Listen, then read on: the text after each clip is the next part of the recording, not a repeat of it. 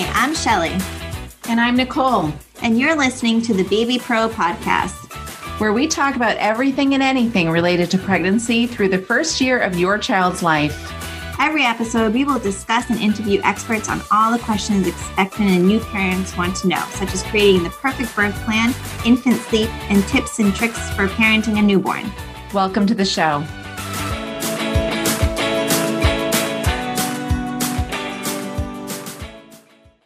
Hey, Nicole. Hello there, Shelly. How you doing? Good. How are you? I'm good. I got my newest tattoo yesterday. I saw. You love it? I do, but you know what? This is my 5th tattoo. It was so painful. Was it? Yeah, like I was so caught off guard because I always sit great through tattoos. I handle it really well. And the outlining was okay, but then as soon as she started the shading, it started to hurt and then it got worse. And then by the end, I was like shaking and ready to puke. Ooh, that bad. Yeah. And I never had that happen before when getting a tattoo. Usually it's not a problem for me. Right. I've heard of people getting, responsive like that where they throw up or, or just like, you just have to stop no matter what's happening. Yeah. The artist was like, well, we could stop and then you come back another day to finish it. And I was like, you have to finish it now because if we stop, I won't come back. I just won't. Right. I'm committed because I'm here. Yeah. Walk out the door. It's like, no, we're getting this done now. Right. Exactly. Yep. But I'm happy with it. It's worth it. It's beautiful. I love it. It's funny. Like they say, once you get one, you want another. Right. They're kind of addicting. Yeah. But I always wait like a good 2 to 3 years in between. So.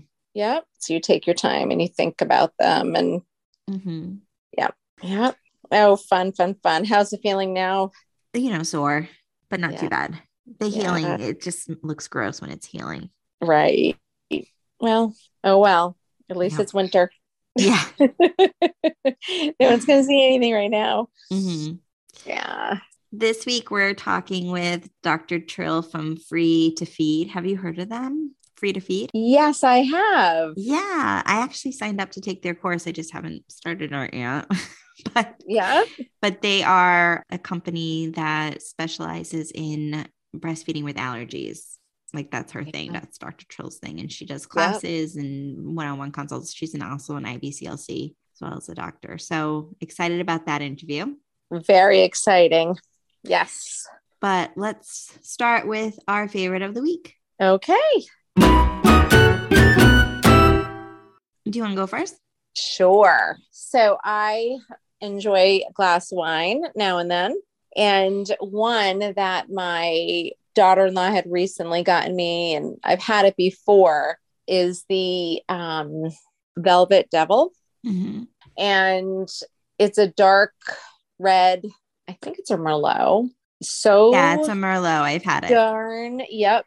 Mm-hmm. So delicious, so good, so rich, so smooth. It's a really good quality wine for not a lot of money, and I'm loving it. Yeah, that one is really good. That's on one of the few that I will buy. Yeah, it's so good.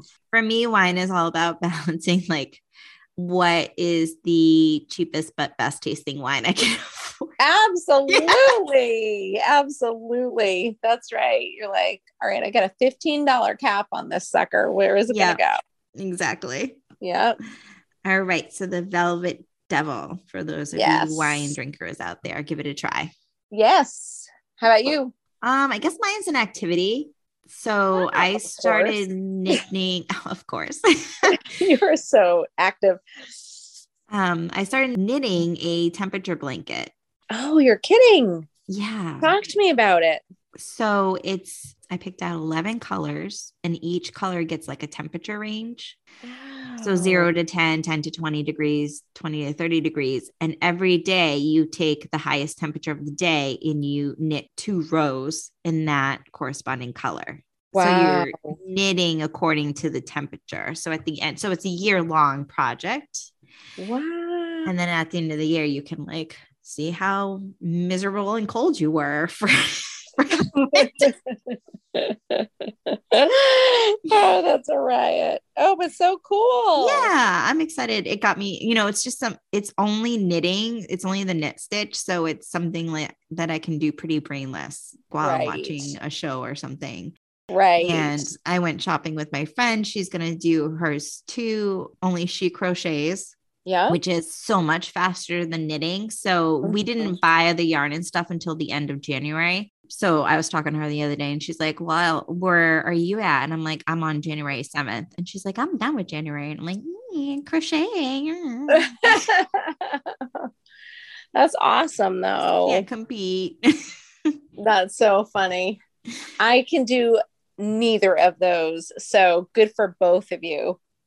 I'm always envious of people who can make things like that. I'm not at all. Can I do that? Well, you can make a really cute outfit with great accessories. And I can't. I'm like, do I have to change on my scrubs? Really? Like, and to put an outfit together? Well, this is, again, we're total opposites because I was having I was supposed to go to a baby shower and I was having anxiety over it because I'm like, I don't know what to wear. I don't have anything to wear. I don't want to wear anything. I just want to either put on my sweatpants or my scrubs. Or my workout clothes. I don't want to wear anything else. Right. Yeah. You've got your talents. Well, they're few, but I clothes and accessories and shoes. Mm-hmm. So let's look into our question of the week. Yes. So this question is actually one that got submitted a few times. So obviously it's the question of the week for real.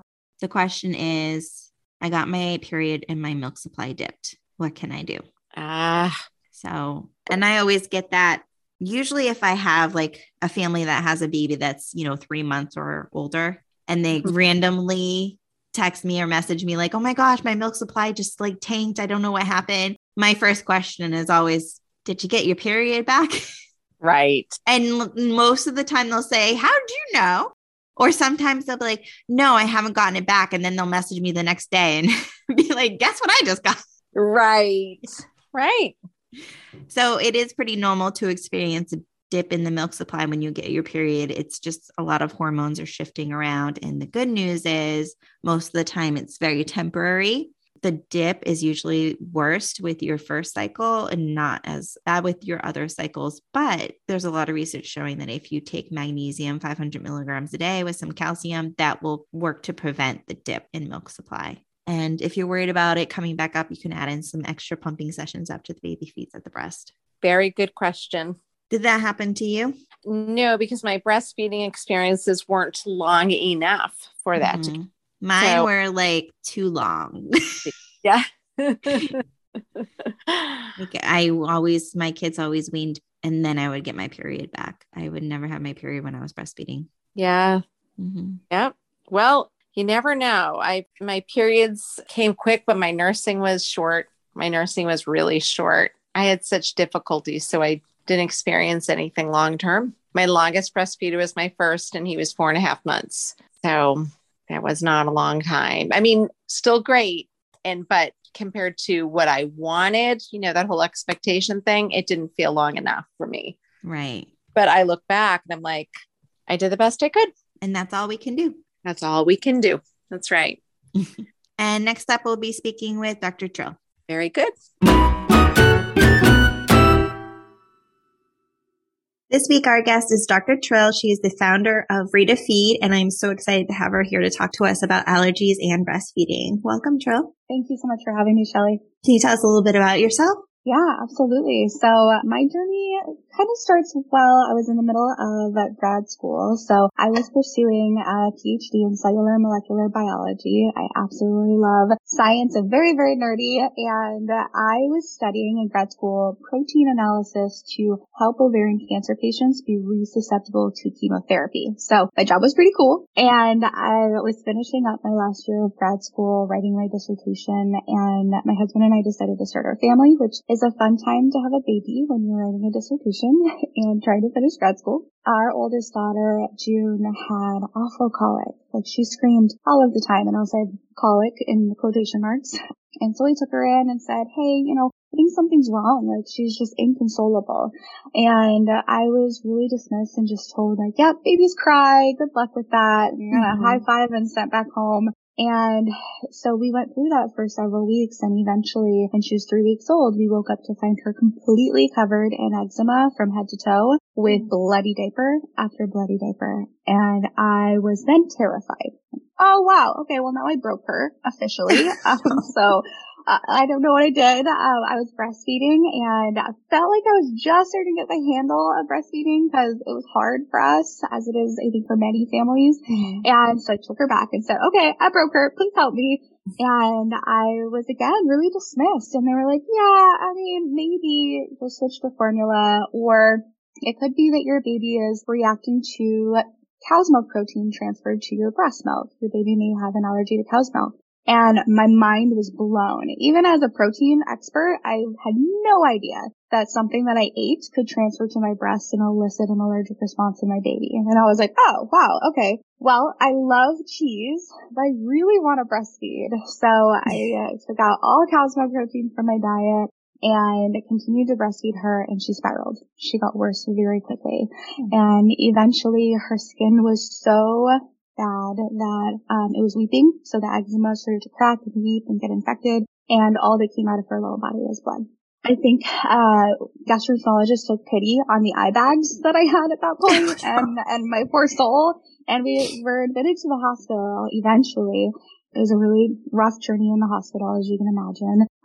Being told things like, that my breast milk was poisoning my baby, and did a 24-hour starvation diet, which if you've ever breastfed, you can imagine how hard that is, like literally being the food in the room with her. And at the end of it, they just said, like, yeah, she has a food allergy. There's not much we can do for you. We can't test her to tell you what it's to. So here's your hypoallergenic formula. It's your only option. And at that point, we started a hypoallergenic formula, and I started asking the questions of, like, okay, if I can be super honest here, I straight up can't afford this formula. It costs like $50 a can for this special formula for her. And so I went from, like, feeding her something that hurt her to not being able to afford to feed her at all as a grad student on a very tight budget. And so I started asking the questions of, okay, if you can make hypoallergenic formula, can I make hypoallergenic breast milk? Can I adjust my diet if it's something that I'm eating that to a point where she would be able to tolerate my breast milk? And the answer was a hesitant maybe. We don't really understand this.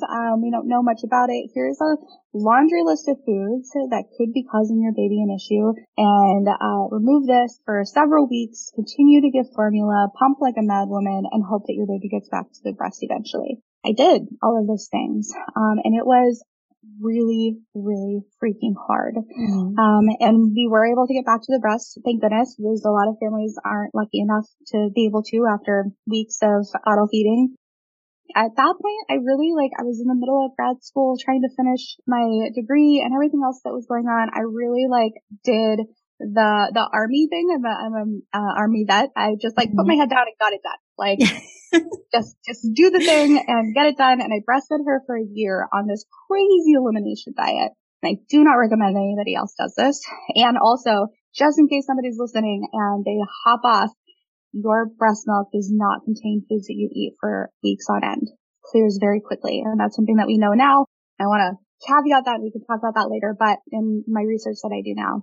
So I just got it done and finished grad school, graduated, which was a miracle.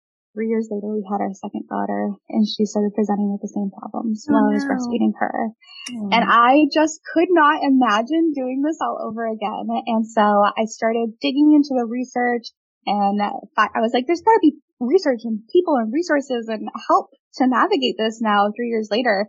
And what I found were lots of other parents and some research and no resources. And I was like, nope, there's no stinking way.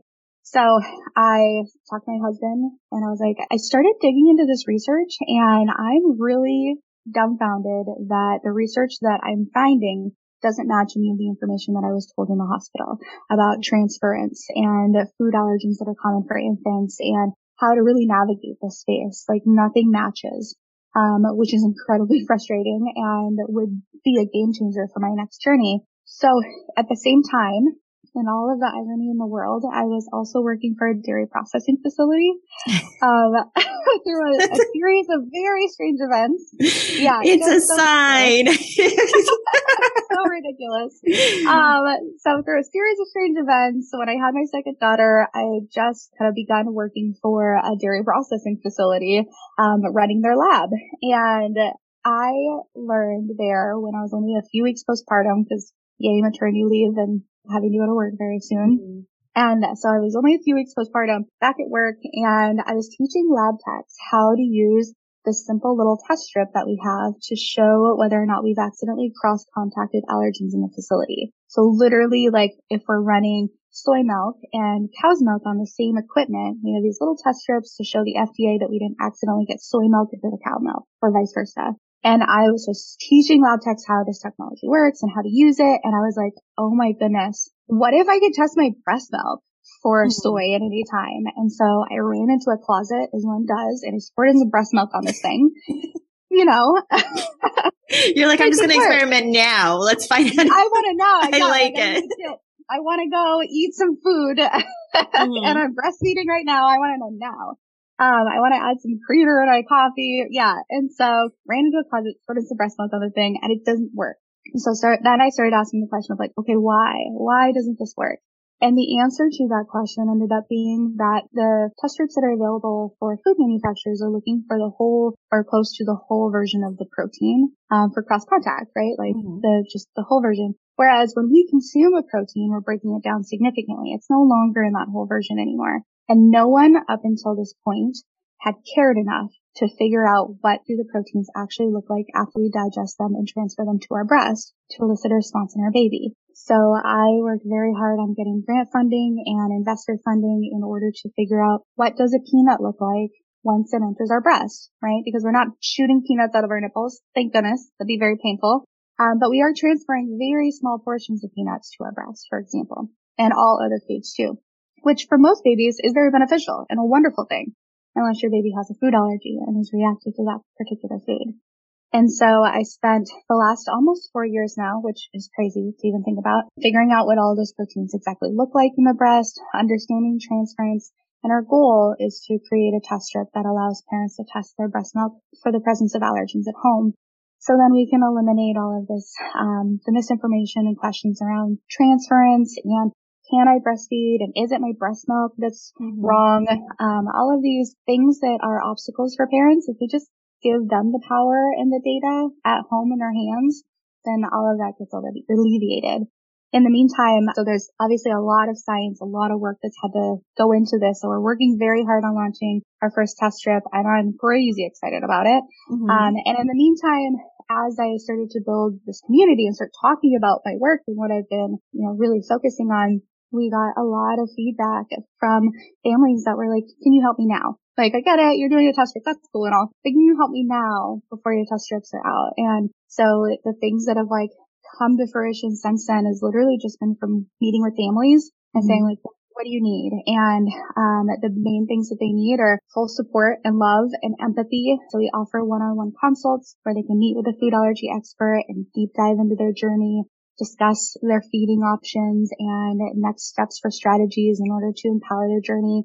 We have a multivitamin now. We have an app now. It's been crazy. So all of these things that just parents literally said, this is a thing that I need from Free to Feed in order to empower my journey. And then we go find the way to do that. So, and it's certainly been really, I learned so much because my goal was never to own a company or launch a multivitamin or develop an app. But here I am and I've learned a ton. And truly, when I say that, like, I have the best job in the world, like getting to meet with families every day and help them through their journey and get to the other side and know that they're loved and supported and how that feels is just, I have the best job in the whole wide world. So that was a really long journey and story and I appreciate you hanging on for it. But that's what we're up to now. I'm so inspired. You're like, I'm saving the world in different ways. And I'm like, I'm brewing coffee. We'll brew coffee together. That's important too. Yeah.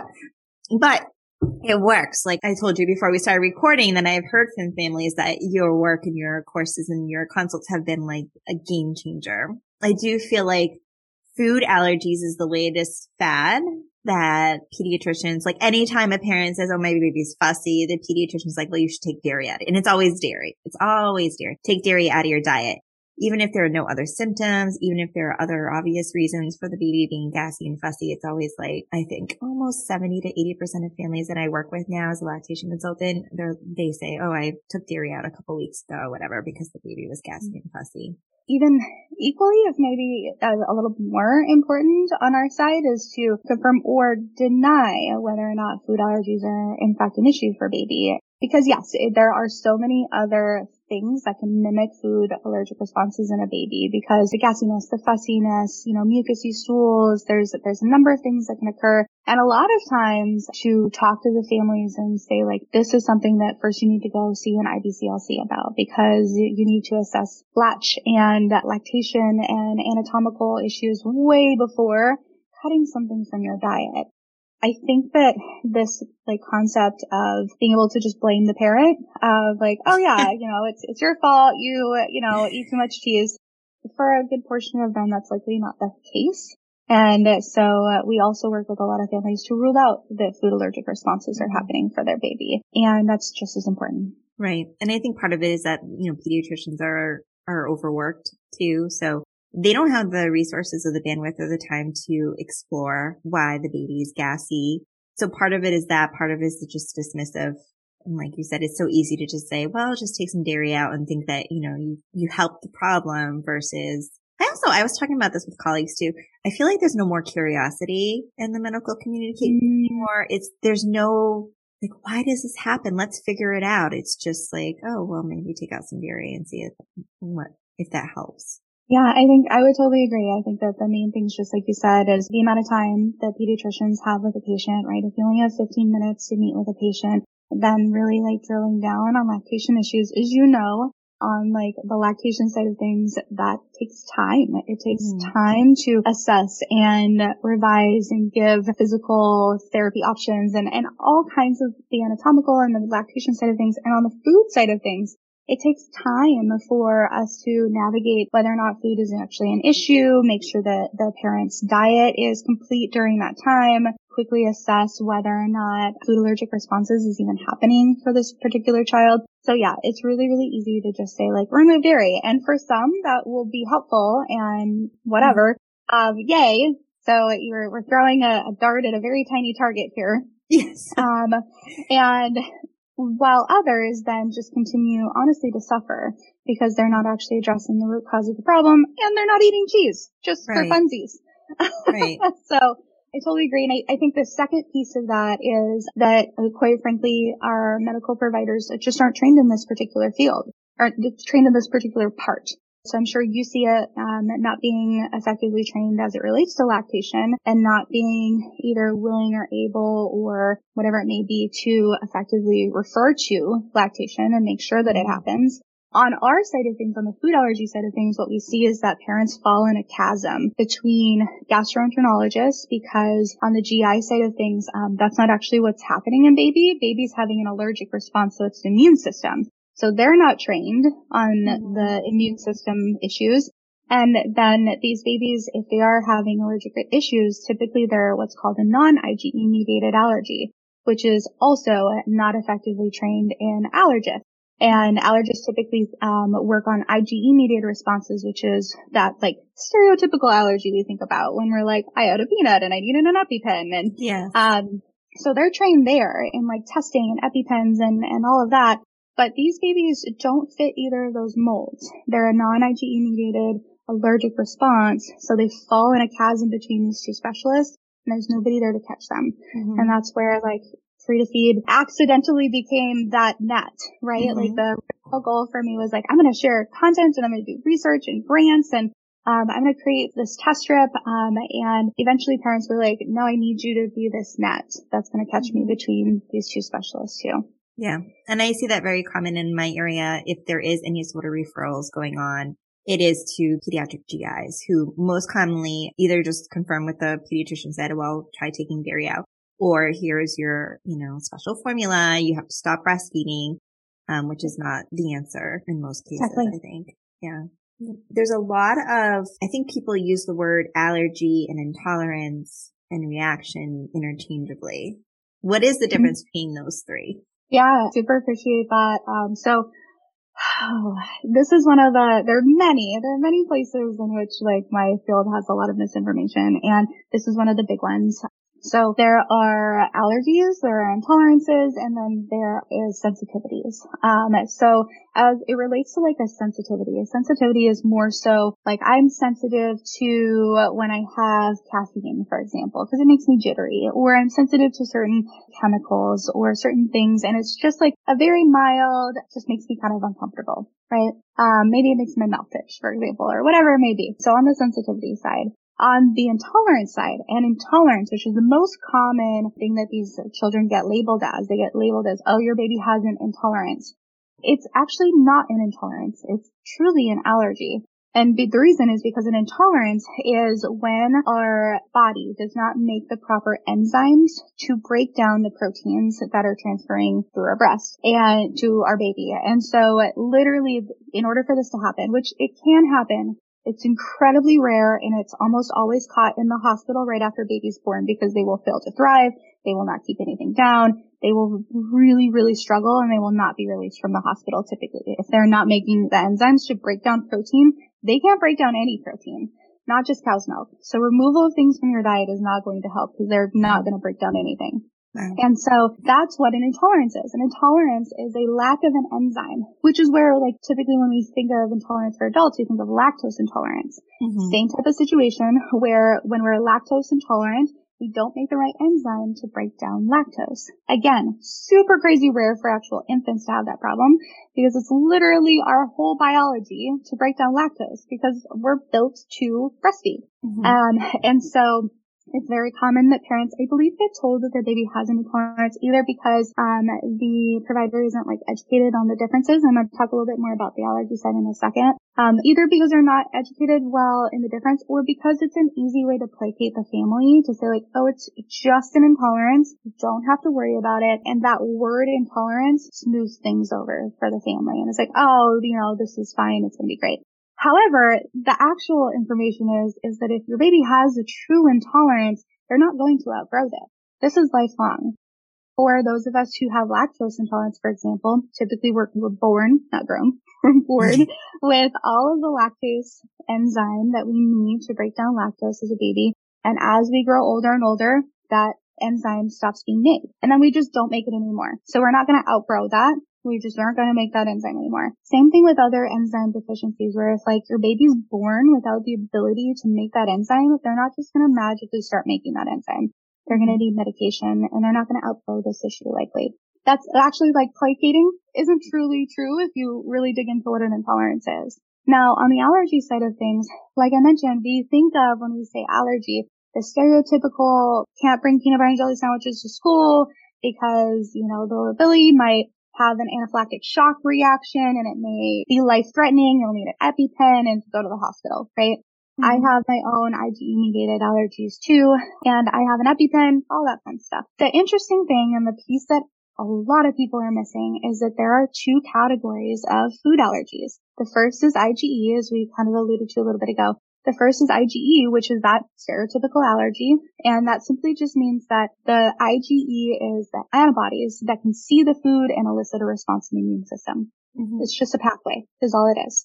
It's a life-threatening pathway, so it's still important, but it is a pathway. The second type of pathway is called a non-IgE mediated response, which yay for scientists just named something as like, this is everything but to that. So it's a non-IgE mediated response, which just means it doesn't use that pathway. It uses lots of other pathways, most of them cellular. So it uses different cells that are not IgE mediated antibodies in order to elicit a response. So almost all, a vast majority of littles who have reactivity, especially very early in life, these bloody stools, mucousy stools, eczema, the reflux, the vomiting, congestion, all of this craziness, almost all of them have non-IgE mediated allergies to a specific food or foods.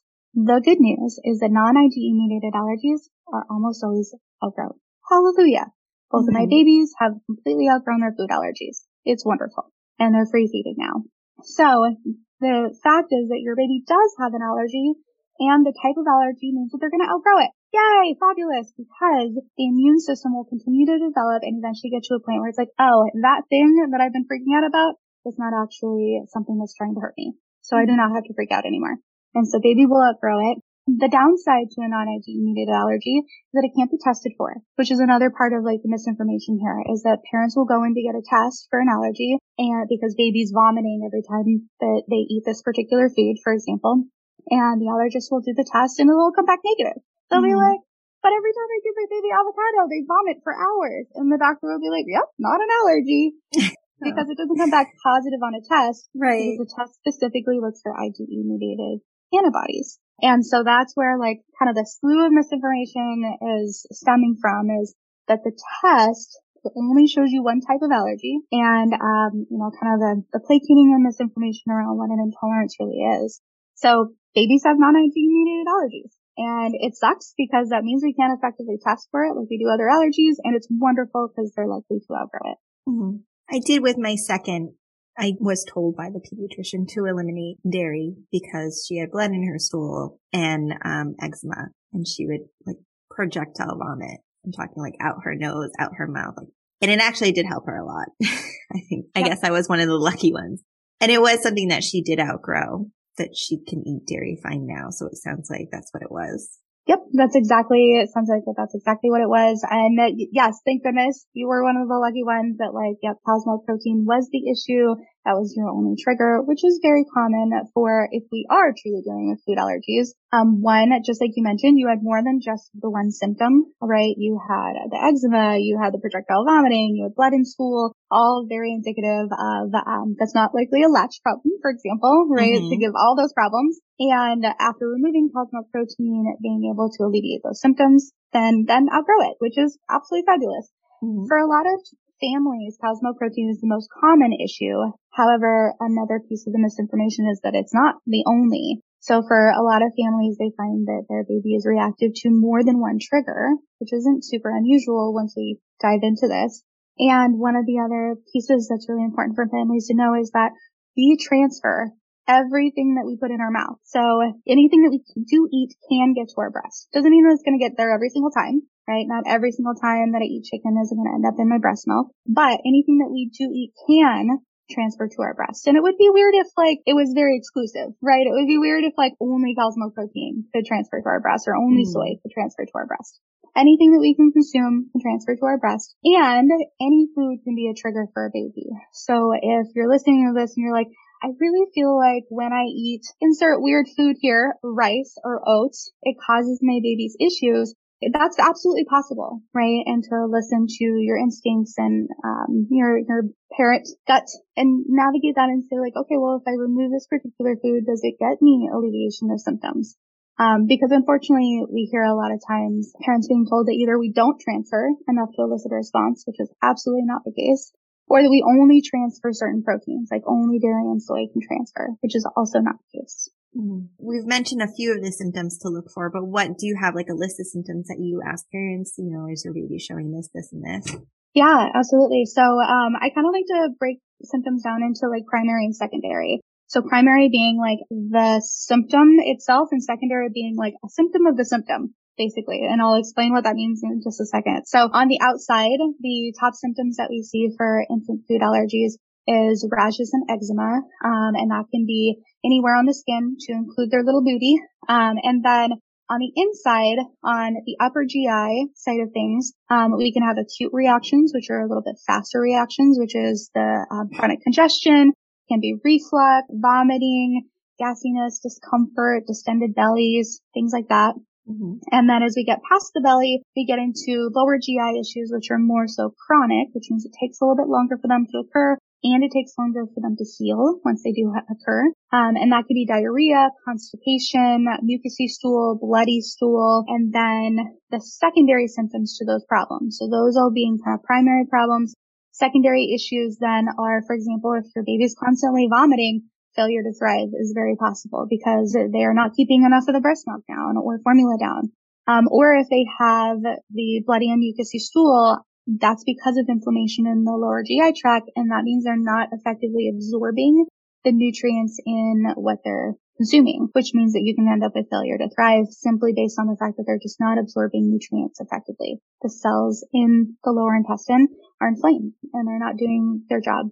So you can get failure to thrive, weight issues, and then another secondary symptom is the quote unquote colic. Baby's inconsolable. They're trying to tell you, hey, I am very unhappy and we need to talk about this. And that's how they communicate to us. So it is not uncommon for us to meet parents and them to just be ragged, right? Exhausted because their baby cries all hours of the day and night.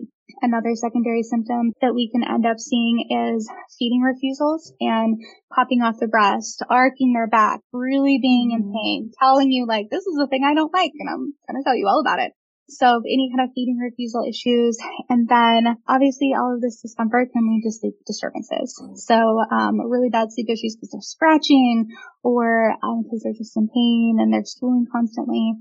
We dig into all kinds of like symptom shenanigans, on Instagram and on our webpage about like what to look for it to actually be like a red flag for food allergies specifically.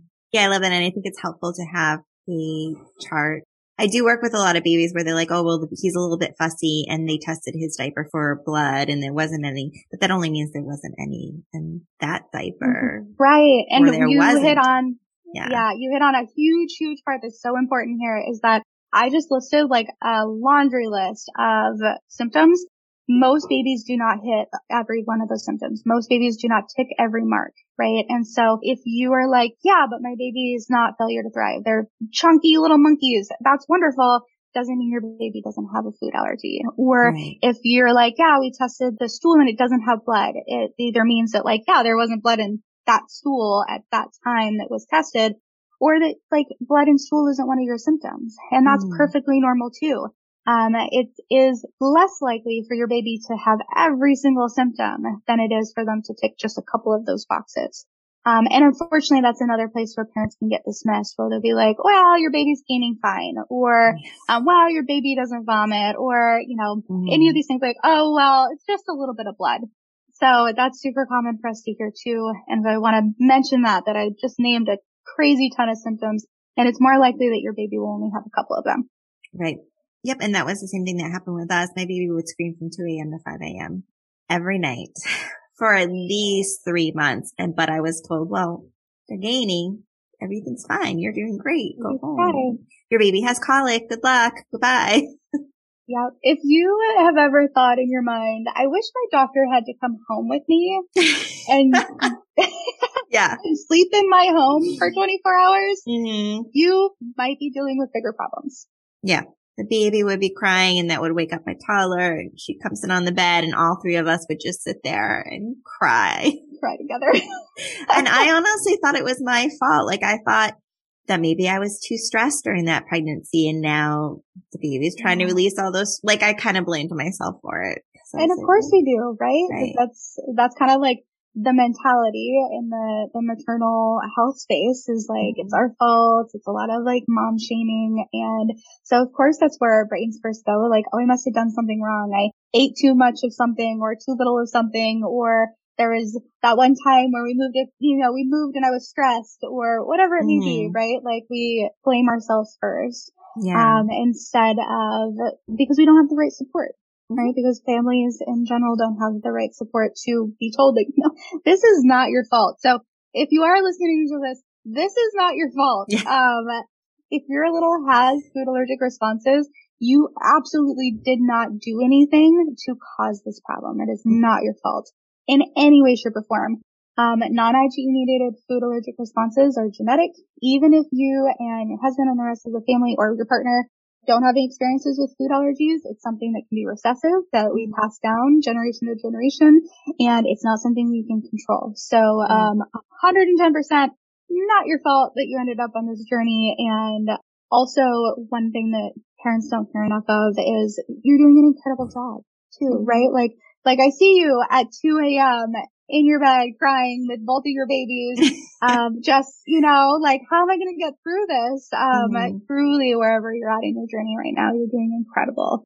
And my bra is off to you. So I want to mention that too. Yeah, you have a post on Instagram too where I think it was something like if you accidentally eat something that you weren't supposed to on your elimination diet doesn't mean that you're a bad mom or anything. Because I see parents beat themselves up all the time. Like, oh, they'll like message me in a panic, like, oh, I didn't realize that something had dairy in it until after I ate it. And now he's fussing and I feel terrible and I, broke him. And it's like, it's so hard.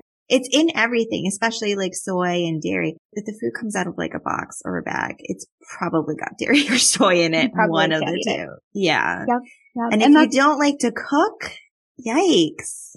It's hard. It's so hard. It's next to impossible. And that's one of the things that like I am trying to kind of remove the stigma around and really talk about, just like you mentioned in that particular post too on Instagram. Not only the instances where like we make a mistake, right? We go to Starbucks and we order ourselves a latte and we say like, we shake the barista, like, give me oat milk, right? Yeah. And then they put whole milk in our latte and we don't realize until we've drank it all.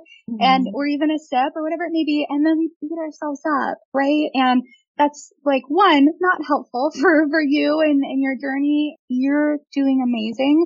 But then like the other side of things that's even a step above and beyond that is families who will consume something, right? Like, and I talk about that too. Like, I remember my second daughter, like we were just starting our journey and I was like, this can't be real. Like there's no way I'm doing this all over again. And so I got like an obscene number of Reese's peanut butter cups because that's my favorite candy. And I had already started this elimination stuff and I was just like, there's no way. And I literally sat in my car and ate a bunch of Reese's peanut butter cups, like a bridge troll, and hid them all in my car in hopes that my husband wouldn't see them. And of course it elicited a response in my baby. She had a reaction and I was so hard on myself. There's so much guilt and shame. And instead, what I'm trying to do is just talk about that, right? Like, that's okay. You're going to be okay. It's okay. You're not a bad parent if you have eaten something that you know that you did on purpose, right? You're not a bad parent. This is freaking hard. There's so much nuance here for our mental and physical health to think that something that I put into my mouth is going to impact my baby.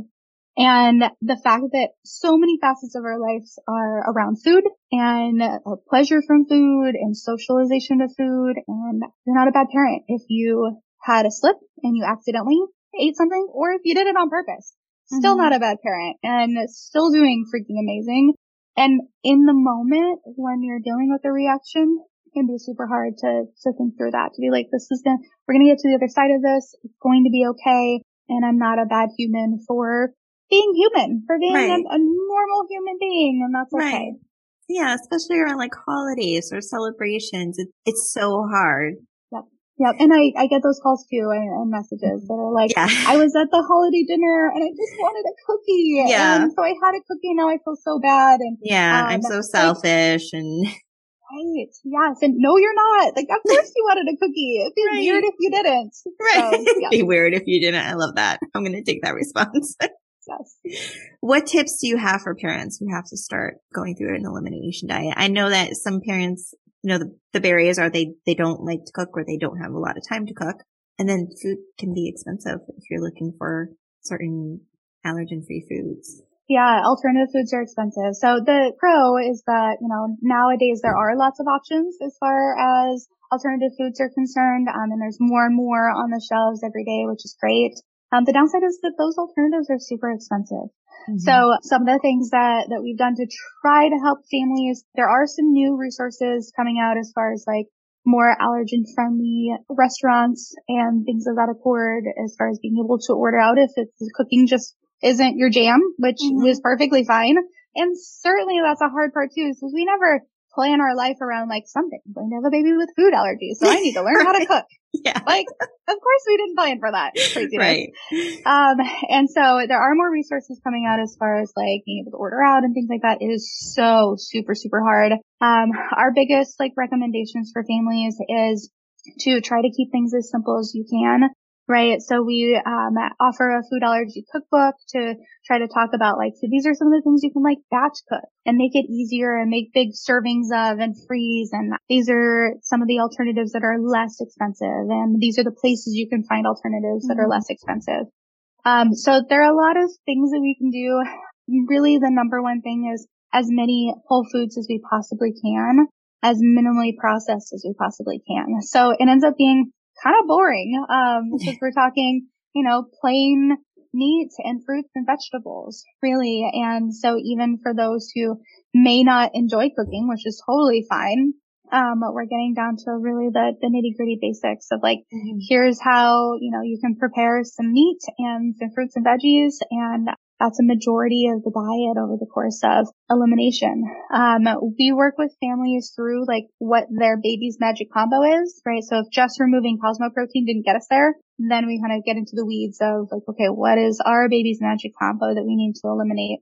And so we work with them through elimination diet strategies, reintroduction strategies, because I am of the mindset of you should never ever remove something for the sake of removing it. So in your case, if you had removed dairy and soy, once you got to Happy Healthy Baby, I would still be pushing for we should start a reintroduction strategy right away so that you can confirm which, if either, is actually an issue, so that you're not just removing two things from your diet for funsies. Whereas for you removed one thing and got to resolution. So we feel pretty confident, like, yep, probably dairy was the problem. But if we remove several things, which isn't uncommon, we need to bring them back. And we need to confirm, like, oh yeah, I can eat peanut butter. But definitely eat peanut butter. So we work with parents through reintroduction to confirm baby's magic combo. And then eventually getting to solids, right? Because that can also be a super stressful time for parents who are dealing with food allergies, right? If you're in the middle of your journey and you're like, okay, when are we going to try cheese when I know that like that through me causes projectile vomiting? That's not an exciting thing that I'm going to give to my baby. So we walk through all of those different facets and pieces. I was surprised when we eliminated dairy. Once my daughter outgrew it, we never really went back because we just got so used to the alternative. Like, we don't drink cow's milk. We don't use cow milk creamer. I will eat dairy ice cream because it is super creamy. But even like our butter, we use the Earth Balance butter. And so I was surprised at how much when I went to reintroduce like milk, I was like, this tastes disgusting because I got so used to not having it. So now I can't even use milk. Yeah, very similar for me. There's a large portion of products that like I discovered in our food allergy journey where I was like, oh my gosh, I love coconut aminos so much more than I love soy sauce. Like, this is way better. And just a slew of things like, oh my goodness, I really love dates. I really love dates and figs. And I never ate those before, I was on this food allergy journey because I needed to find something sweet. So I do find that in this journey, we do get to like broaden our experience with food, when we have to change our mindset from what we can't eat to what we can. What can I eat? And then eventually get to the point where we're like, oh, actually, I don't really like that food. Not only do I not like it that much, but it doesn't make me feel super great when I consume it, which is another interesting thing that happens where families either find like, oh yeah, I like the alternative better, or just like you, or they're like, oh, the alternative makes me feel better. Like, I actually personally feel better when I'm not eating gluten, for example. And so that's not uncommon to happen too. I hear a lot of information floating around that's often conflicting of how long it takes for whatever food you're eliminating to be gone from the body. And I've heard like different theories that it doesn't actually take that long, but it's more that the baby's gut takes a while to heal. What are your thoughts on that?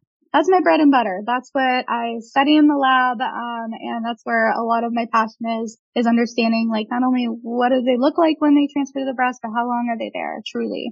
Because, like I mentioned, I was one that was told it's going to be in your breast milk for at least 2 weeks. You have to give formula that entire time and pump like a crazy person, and try to keep your supply up. And then maybe you can get back to breastfeeding. And then I had all of this breast milk stashed, this huge freezer of breast milk. I was like, what am I going to do with all this stuff? And that was my first journey. So along my second journey, when I started digging into the actual data, what I found is that that's not actually true, which now looking back, and I'm sure we can all like giggle at the craziness. It's like, that doesn't even make sense. It doesn't even make sense for us to be like, if I eat a piece of cheese today, it's going to be in my breast 2 weeks from now. Like, where is it hiding? And in that particular case, my breast milk is going to be made completely of Ben and Jerry's. Like, that's it, because it doesn't even make sense. But of course, like, you're a new parent and you're told this and you're like, oh, okay, that's what they said. So out we go. And some parents are told even longer. Some parents are told 6 weeks and 8 weeks and just I've heard that, craziness. Yeah. Craziness. So we started digging in, like, what does the actual transferability look like and how long is it there? So once we consume the protein, it's going to spike in concentration a few hours after ingestion and steadily plummet from there. usually gone within 24 hours if we're regularly removing breast milk on a normal cadence. So what I mean by that is, well, okay, one, we could just take a second to be like, yay! Yeah. Hallelujah. So what I mean by like regular cadence is when we think about transferability, often we think about like medications and alcohol, for example.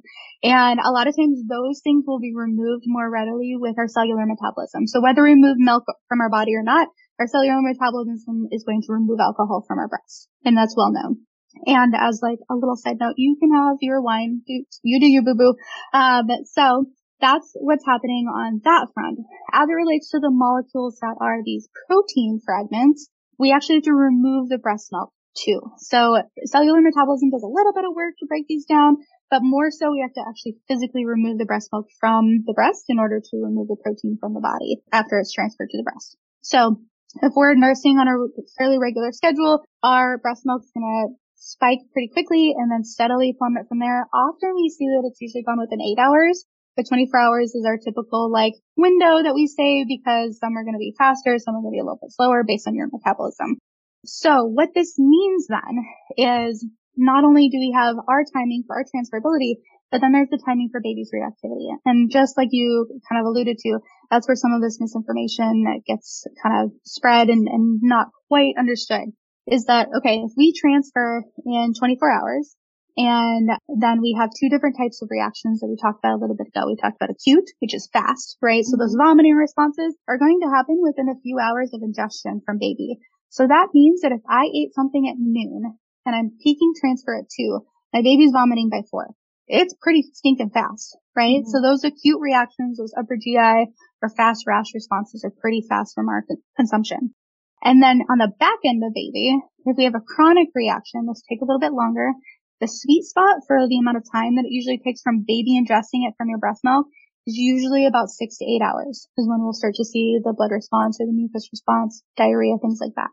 So 6 to 8 hours is the sweet spot, but it can take up to 48 hours, especially if baby's not stooling very frequently. So if we're getting like a baby who stools every other day, we have to wait to get the goods. So we may not see the blood response until 48 hours post baby ingestion. So that's a full 3 days for reactivity from when we've consumed it potentially for those like really long, baby's not stooling every day and it's a chronic reaction. And that's like the longest that we typically see is a 3-day response. Most often we see it within the same day of ingestion. And then we usually give a couple more days for impact.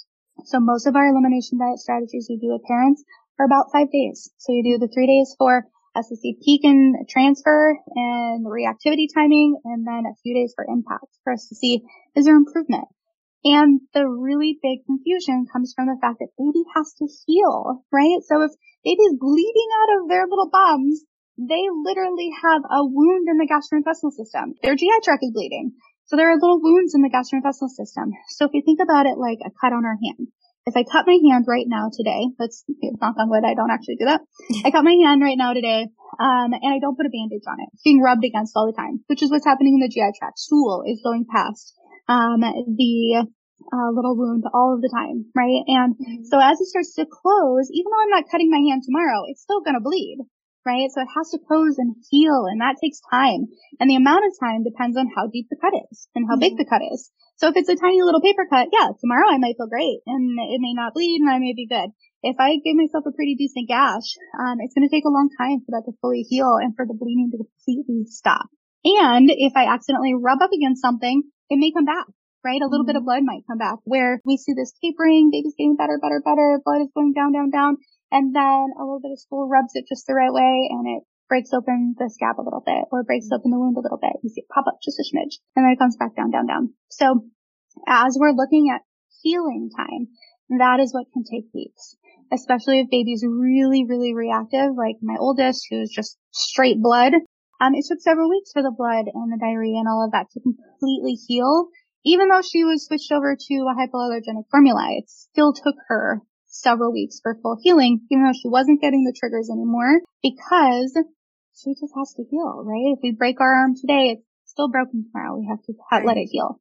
So I think that's where the misinformation comes from, where we're then told that, oh, you're still seeing blood and it's tapering down because you still have it in your boob, which isn't the case. It's just the baby's healing. The reason why this is so crazy important in this journey is because if you tell parents that when they eat something, it's going to be in their breast for weeks on end, the amount of stress that causes, unnecessarily because it's not true, is astronomical. What that means for me is that if I accidentally drank that latte from Starbucks, then my breast milk is now poison, words from a medical provider, poison for weeks. And that my baby is going to get that particular protein in my breast for weeks on end, which is not true. And it also tells parents that they have to start over, right? Which is very common where they get told like, oh yeah, you accidentally had that latte and now you have to start the whole clock over. So you have to wait another 8 weeks for your baby to get better. Mm-hmm. No. We take baby's lead. So if baby reacts, okay, we know the timing for reaction and then we should start to see healing after that. And if baby doesn't react, then we say like, hallelujah, I either didn't transfer or, baby's not reactive anymore or whatever it may be. But it puts so much stress on the parent to say like, if you make a mistake, you're going to hurt your baby for weeks and weeks and weeks. And it's going to be in your body for weeks and weeks and weeks. And you can't breastfeed for weeks and weeks and weeks. Some parents are straight up told like, oh, man, you had a slip test and now you have to switch to formula for 2 weeks. No, you don't have to. For most, you can continue to breastfeed through it. For some, you can give that 24 hours for peak and clearance and then get back to breastfeeding. But there are so many other options when you actually share the true data behind transfer and clearance. Mm-hmm. And that reminds me of another thing that I see often on your Instagram is the stress and anxiety. And you talk about how some parents can actually develop PTSD from trying to breastfeed with an elimination diet. Can you talk a little bit more about that? Yeah, absolutely. And that's a big part. That's a great segue over to, talking about the mental health part. So there's a huge physical health part, our nutritional needs, making sure that we're getting in all the nutrients that we need so that our body is complete, so that our breast milk is complete. But well attached to that is our mental health and having so much stigma around like the shame and the guilt and what did I do wrong and being up at 2 a.m. with both your children. Oh, you're all crying, right? Mm-hmm. Like, and already being in a postpartum state where our hormones are freaking everywhere. And many of us are already dealing with other mental health issues after we've given birth now, PPD and PPA and other issues. Mm-hmm. Tacking on the fact that now like food is the enemy, right? And I could really truly feel like that. I can really truly feel like I'm scared to put something into my mouth. I am afraid of my food. I am petrified of the next diaper that I'm going to open. Is it going to be full of blood? For example, my youngest had what was called FPIES, which is a severe vomiting response or severe bloody diarrhea response typically to oats. So both my children had many, many triggers, but oats specifically is the fun one for me because that's what we had most reactions to for my youngest. And she's now outgrown that. And even to this day, her and her dad love eating oatmeal for breakfast. He does apples and he bakes them down and he adds them to the oatmeal. It's like a whole event. Literally almost 4 years later, when I see her eating oatmeal, I get heart palpitations and my palms start to sweat. I'm like, oh my gosh, is she going to react? And I know she's not. Like, I know she's outgrown it, but it's still like, it's just in me of like, oh my gosh. And same thing for like, if I see a little spot on one of the girls and I'm like, oh no, is she reacting, right? Did we eat something? Did something happen? And your brain immediately goes there. The addition into this and like not having the support and love through it and told that it's not your fault and given empathy through your journey just compounds this, right? It makes it so much worse. And so we talk about that. And certainly if you're somebody who's listening who has experienced that, definitely jump on some of those Instagram posts about PTSD because you read through just story on story on story. And it's tiny bit heartbreaking, I'll admit that, but it's so wonderful to know that you're not alone and be like, oh my gosh, I feel that way too. Another example of this is like, I'm not having any more babies. I'm super done. After our first journey, I was like, I don't know if I can have any more children. Like, this is so hard on me. I'm really struggling. And to be super honest and transparent, in the midst of my journey of my elimination diet with my oldest, I ended up kind of falling into alcoholism. I found a wine that I could consume that didn't elicit a response in my baby. And I found that after we were all done with our elimination diet and I could eat freely again, I couldn't stop drinking. And so I'm now sober, a little over 2 years, but that was truly an issue that came of this that I never thought would be a problem. So very similar. I went through this journey with my oldest, and then we like basically bartered. I bartered with my husband. I was like, okay, we're going to have one more baby, and then I can't do any more. Like, I can't do any more because I can't go through another food allergy baby. So when we had our second, I had them do a tubal because I was like, this is the last journey, and I don't know if she's going to have food allergies or not, but whether she does or not, like, I can't do any more. And as she did, and it was a whole thing. And of course, it was way different than the first time around. I was very grateful that I was super done having babies, and I could keep that in the back of my mind of like, this is the last time. This is the last time.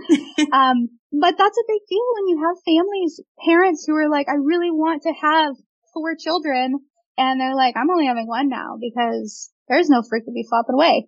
That takes a toll too. There's a lot there.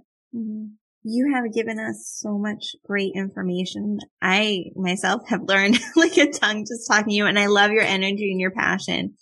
I love your website and your Instagram. So much information is given on there. You have a subscription too, right? For families? We have a food allergy support package. Mm-hmm. That's a full year of personal content for navigating each piece of your journey with one-on-one consults baked into it, and deep dives with experts like IBCLCs and registered dietitians and naturopathic doctors so that you can navigate each side of your journey. So, and you get plugged into our food allergy community, which is fellow warriors that are in the midst of this, and chat with them and have a real sense of community and love, because this journey can be very isolating. Yes. So this can help open this up to be like, you're definitely not alone. Mm-hmm. Yeah, sometimes it's just nice to be like, my aunt was an a-hole and put dairy in the Christmas cookies or something like that. Yes. With people who get it. Like, yeah. Hi, Aunt Margie. Yes. So where can people find you if they want to connect with you and learn more about you?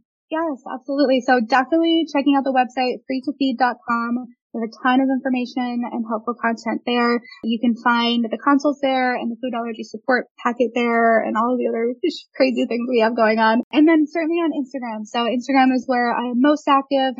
We have accounts on all the other platforms and where they're posting and all of that. But I personally run all of our social media platforms.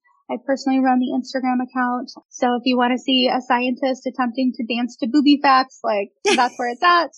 Trying to learn how to do Instagram, but we're over on Facebook and TikTok and LinkedIn and Twitter, all those other fun stuff. But certainly over on Instagram is where the most active, and I run all of it. So if there is a question that you have from this conversation where you're like, oh my gosh, I need to know more about this, or I need peer-reviewed journal articles on what you're talking about, or whatever it may be. I want to be involved in your next research study, which I'm so excited that's coming up soon too. Reach out to me. You can either email through the website or info@freetofeed.com, or you can simply send me a DM on Instagram.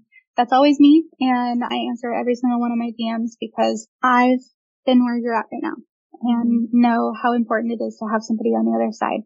Love it. Thank you so much again for the time today and all the information. This has been one of the most fun and educational episodes I've recorded to date. So I really appreciate your time. Thank you so much for having me, Shelly. I super, super appreciate it. And also, thank you for the vital work that you do in helping parents and helping lactation warriors. I super appreciate it and love what you're doing as well. Thank you for joining us this week on the Baby Pro podcast. Make sure to visit our website, shellytaftibclc.com, where you can check out our online parenting community, The Baby Bistro. You can also follow us on social media at shellytaftibclc on Instagram. If you love the show, please leave a rating on iTunes so that we can continue to bring you amazing episodes. Thanks for listening, and see you in 2 weeks.